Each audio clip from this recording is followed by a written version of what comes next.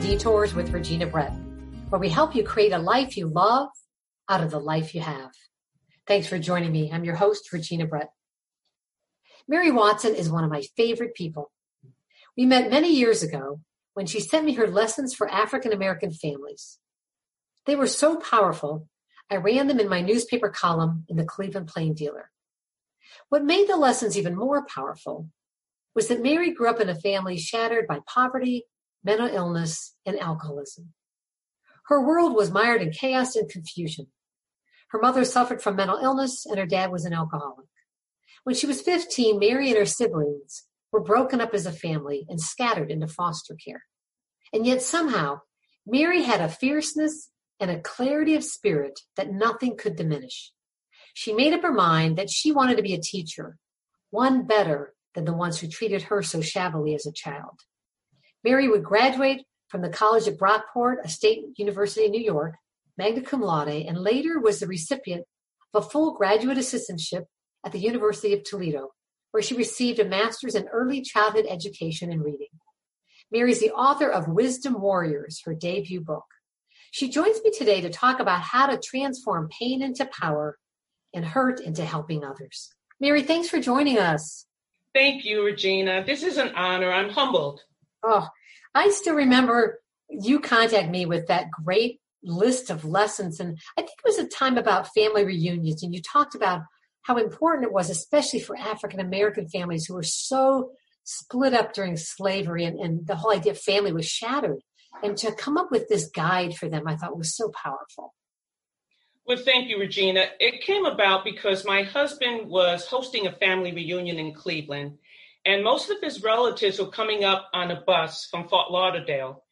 And I wasn't very excited about the reunion, and my husband was wondering why. And I said, a lot of the nieces and nephews aren't doing well. I said, so, just gathering and eating food and having a good time is not enough for me. So he said, well, why don't you do something? So I thought about it. And the next day, I had this thought of, well, African American History Month is 28 days.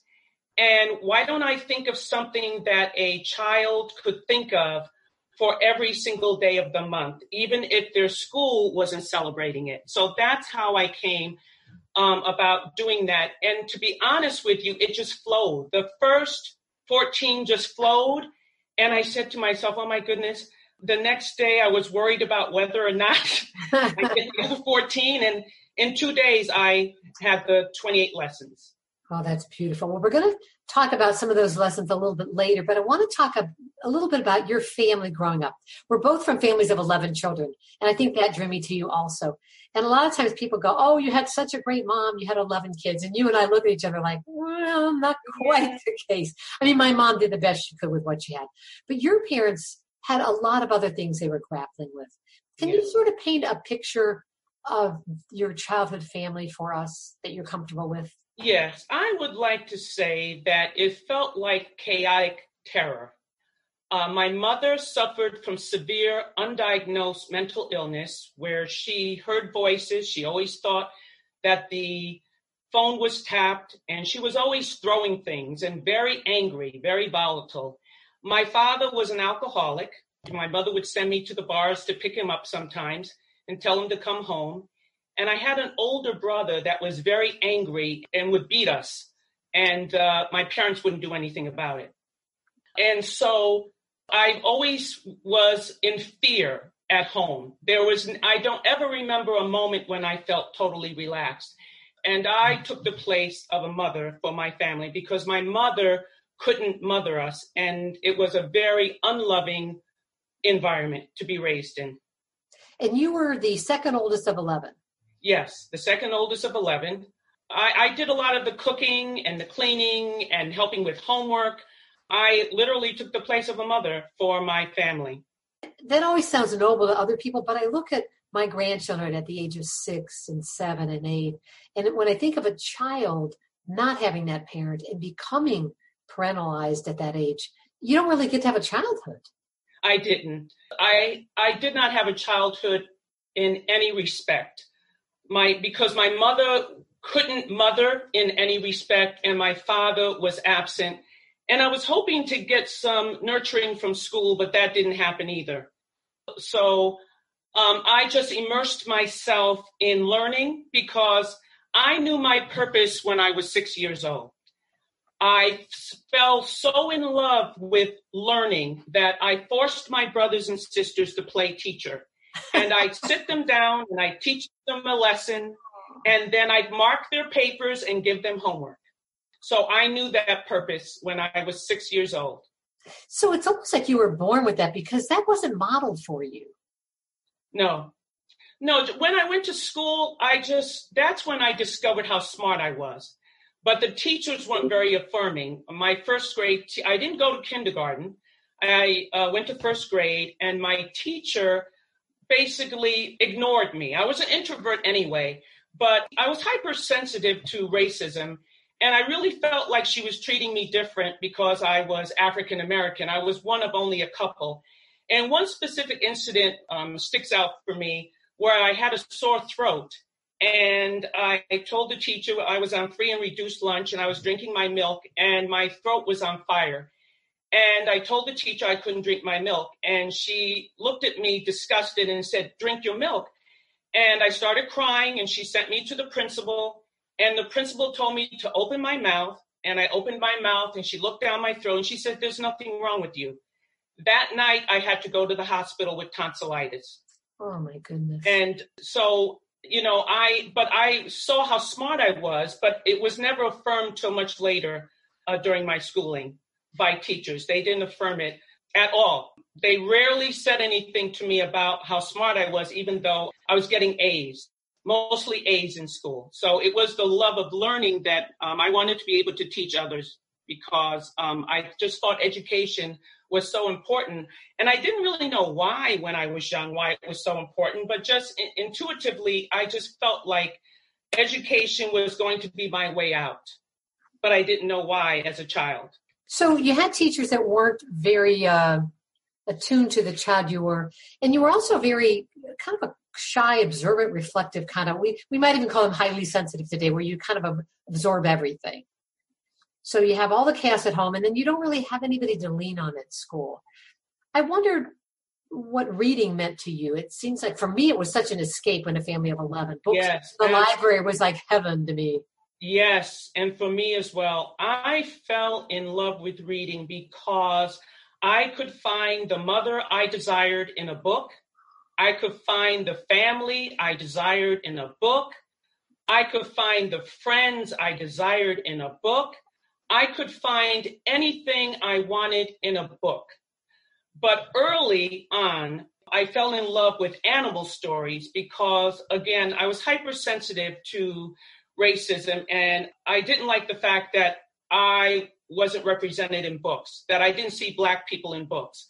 And so my very favorite book was The Little Red Hen. And it was my favorite book because she wanted these animals to help her plant seeds and nobody would help her.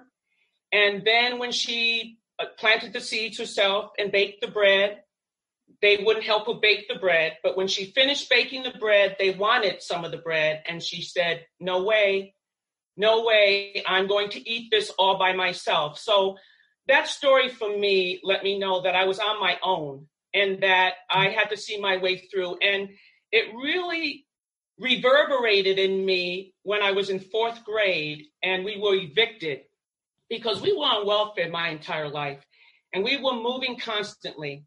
And on this one particular day, all our belongings were placed in the street. I'm in fourth grade and I'm a child and I see my parents arguing about where we were going to go.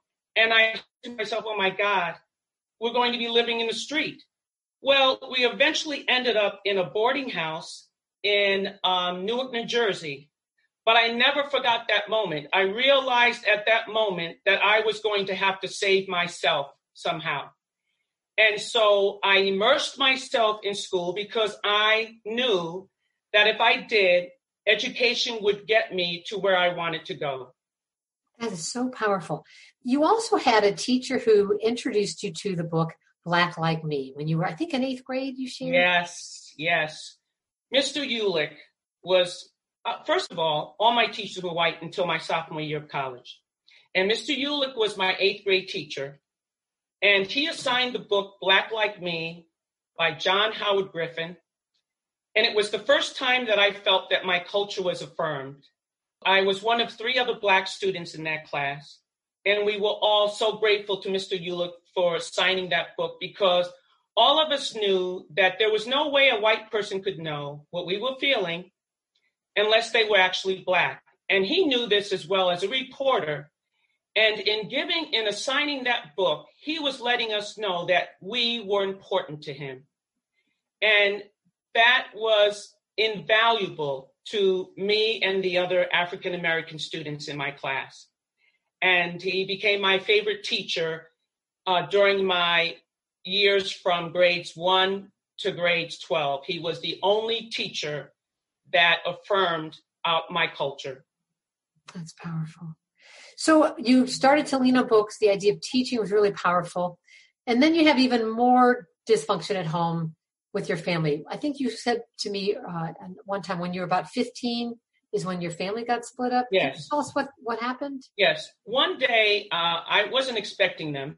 One day, 3 cars drove up to our house. My parents weren't home. My parents had been charged with neglect. And so the social workers put us in the cars and took us away. And they put 4 of us in a pre-placement center and the rest in emergency foster care. And that pre-placement center was not nurturing at all. I begged them to put me in a foster home, but they said I was too old. They didn't want to put someone of my age in a foster home. And so they ended up placing me in a delinquent home with other girls who had committed petty crimes. And so I decided that I wasn't going to follow the rules because I found them suffocating. And one day, the administrator brought me into his office and he said, "Listen, do you think you're better than these other girls?" And I said, "No, I don't think I'm better, but I didn't commit any crimes to belong here." And so he said, "Well, I'll tell you what, you don't follow the rules and we'll put you in a maximum security place." And so I decided from that moment on, I would follow every rule. But, something I want to mention about that home, they had an Asian girl that was going to college and she lived in a separate house. And they had a vocational school on campus that they forced all the students to go to. And I went to the social worker and I said, "But I want to be a teacher. And the courses that they offer here will not allow me to go to college." And so she said, "Well, you have to prove to us first that you are capable of going to the school in the community." And so they made me stay and go to school for a year. And after a year, my senior year, I was allowed to go to the community school, where I was one African-American out of 2,000 students. And every day when I would walk to school, it was about a mile and a half, I would be called the N-word. Yeah, I didn't have any friends, but I was on the basketball team. But none of the girls invited me to their home. And they were very kind to me on the basketball team, but that just lets you know the type of community it is if they felt fearful to bring me into their home. So let me finish up with your family. Did you ever see your brothers and sisters again as a family? Did you guys ever live together again? Okay. No, no, we never returned home. And, the social workers visited our homes many times before they took us away. And it angered me that they never, ever asked us children what was going on in that home. They should have taken us away a long time ago. I know some people like to say that they want to keep families together, but I tell you, if they had sent me back home, we wouldn't be speaking today, because I became so depressed that I couldn't imagine living much longer with my family. I didn't see myself taking my own life, but I just felt hopeless. And so it was better than home. And another thing, I didn't want to see my siblings. I was just so angry that I wanted to just sever the ties. And so there's only one sibling that I'm in contact with on a regular basis. But the rest, sporadic. There's one brother that I saw only once since I left home. And the remaining brothers and sisters, maybe 5 or 6 times since I left home. So powerful, Mary. My goodness. So, Mary, you leave this home. You're taken away. You're put into this situation that's not so good. You end up in college, though. You end up in a new life. I love the look on your face when you just say college. It looks like, wow. Yeah. Tell us what was the best of that college experience, because I want people to really come away with the idea that there are people that can help you or hurt you. And you had both, and not many who helped you, but the ones who did, what an imprint they left. Yes.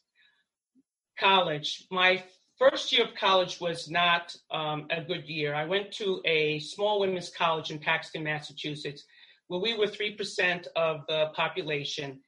And my first day moving in, my white roommate, when she saw my face, decided that she would not stay, and she left. So I had the room to myself for the rest of the year. So I knew that I needed to transfer. So I transferred to Brockport State University in Brockport, New York. And that was the best decision of my entire life. I knew I was going to major in education, but one day I came across a door that said African American Studies on it. And I was curious. So I walked into the office and I asked questions. And I decided that I was going to take classes because it was about my culture. And by the way, I'm African. My father is from Sierra Leone, West Africa. And all of the African American professors were so nurturing, so knowledgeable. I fell in love with their teaching. I felt like I was reborn. I felt like I had come home. My very favorite professor is Dr. Herbert Douglas. I found him to be very intimidating and very abrasive, so I didn't do well on his first test. And he had me meet with him in his office, and he said, "What is this all about? You are a very intelligent young woman." And I was very truthful with him, and I said, "You intimidate me." And he was amused. He just looked at me and he said, "Okay, listen, if you want to take your test from now on in my office, you can do that." But that's all I needed to hear. I did not need to go to his office to take any further tests. He was the one who wrote my recommendation for the full assistantship to Toledo University, where he had received his PhD. One of my professors, English professor, she invited me to her home for the weekend for Thanksgiving. I had a biology professor who I adored. And I really need to mention my husband at this point because I met him my second year of college. We just celebrated our 44th anniversary on Juneteenth. Beautiful. And the reason I'm mentioning him is because he asked to walk me to class one day, and I reluctantly agreed. And in the same sentence that he asked me to walk me to class, he says to me, "I'm not sure if I can walk you all the way." And I became annoyed, and I thought to myself, then why bother? But he walked me to class, and my biology professor took a look at him and said, "You're going to marry that guy one day." And I said, "I just met him." I said, "I don't even think I like him at this point." And 44 years later. Oh my gosh. So his laid back personality, he's a very confident, very strong, very laid back person, very peaceful. And so he became my boyfriend shortly after, and the rest is history. But every single one of my African-American professors, one moved on to be president of a college. Another was the leading economist in the country. It was just a phenomenal experience. I fell so in love with my culture that no one could make me feel inferior after I left that college. Because prior to going to that college, I had a lot of self-hate because my mother could pass for white, actually. And in fact, her grandmother reminded me that most of her family could pass for white before my mother had married my father. My father was very dark-skinned, but very handsome. And my mother would always tell him how she would get him deported whenever they got into an argument, or she would make fun of his color. That's very confusing as a child. Sure. And so I had a lot of self-hate until one day on television, I see Muhammad Ali. And he is... float like a butterfly, sting like a bee. Yes, but they were interviewing him about not going to fight in the war. And he was saying, why would I go fight people who haven't done anything to me? It's here in America that I need to, I need to fight racism here in America. And I was just so attracted to his boldness and his love of culture that I knew that I had to accept who I am and that there was more to the story than what I was being told all through school. And so when I went to Brockport State and majored in African American history, there were two conflicting emotions I felt all at once. The first was complete joy, and the second emotion was complete anger. Because the joy came from knowing the truth and knowing that we are an absolutely resilient, beautiful culture, and anger because I was denied these truths growing up and that the teachers were denied these truths. So that is why they treated us so indifferently. And, I remember one instance of winning the spelling bee, and the teacher seemed disappointed that I had won. So, I realized then what structural racism was.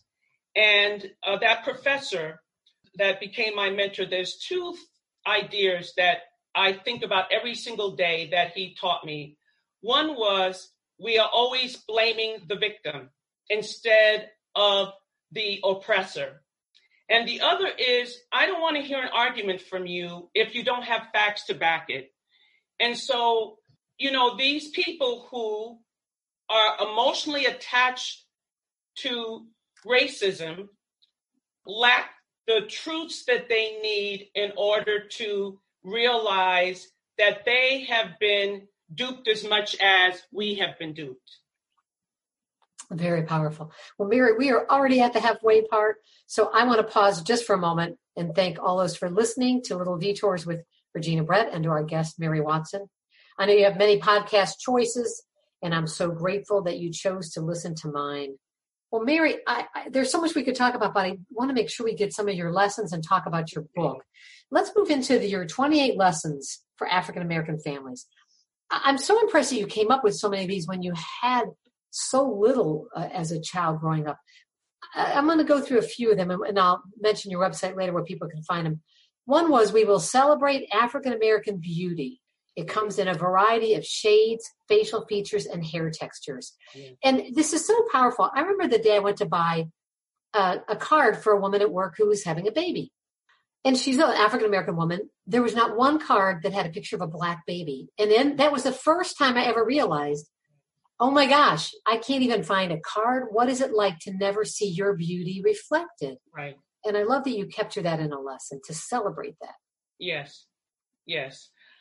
That to me is most important because that's what you see when you look in the mirror. You see your blackness.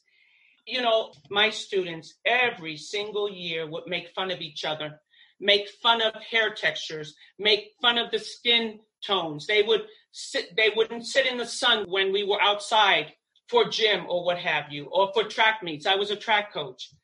They just made disparaging remarks about themselves all of the time. And so it was important to me to teach them about their beauty. And so whenever they would make a disparaging remark, we would have a conversation about it. And our conversations were always met with, what's the word I want to think of? Maybe joy is what comes to mind, because I think they could feel that I was being sincere and they respected my knowledge. But that self-hatred can derail you from learning and can depress you to the point where you feel hopelessness. And this goes back to parents sometimes too, because a lot of parents will tell kids, you know what, that's just the way it is.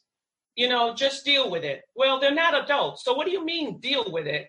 So a child would deal with it in their way, which is, well, to just feel hopelessness and to feel like maybe some of those things are true since the parents are putting the onus on them instead of the person who is saying these disparaging things to them.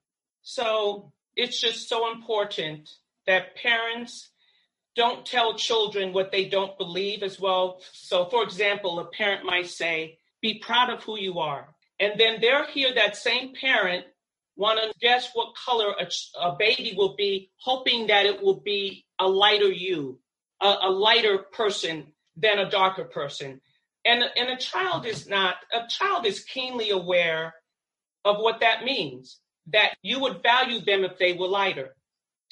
And so we have to be careful of the conflicting messages that we send children.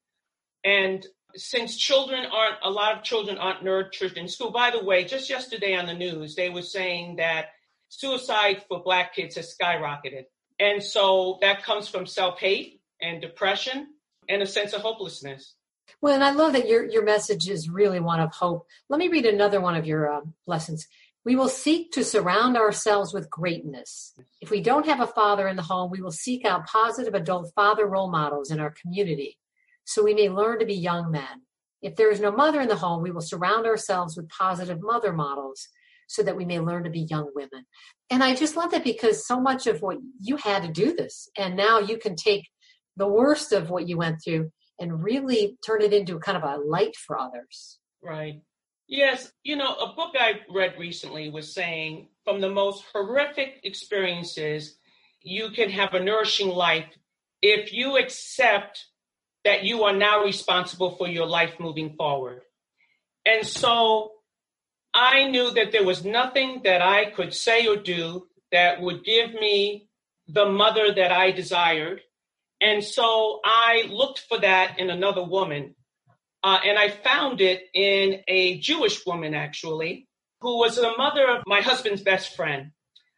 I absolutely adored her. She was so compassionate. She was very loving. And she passed away about a year or so ago.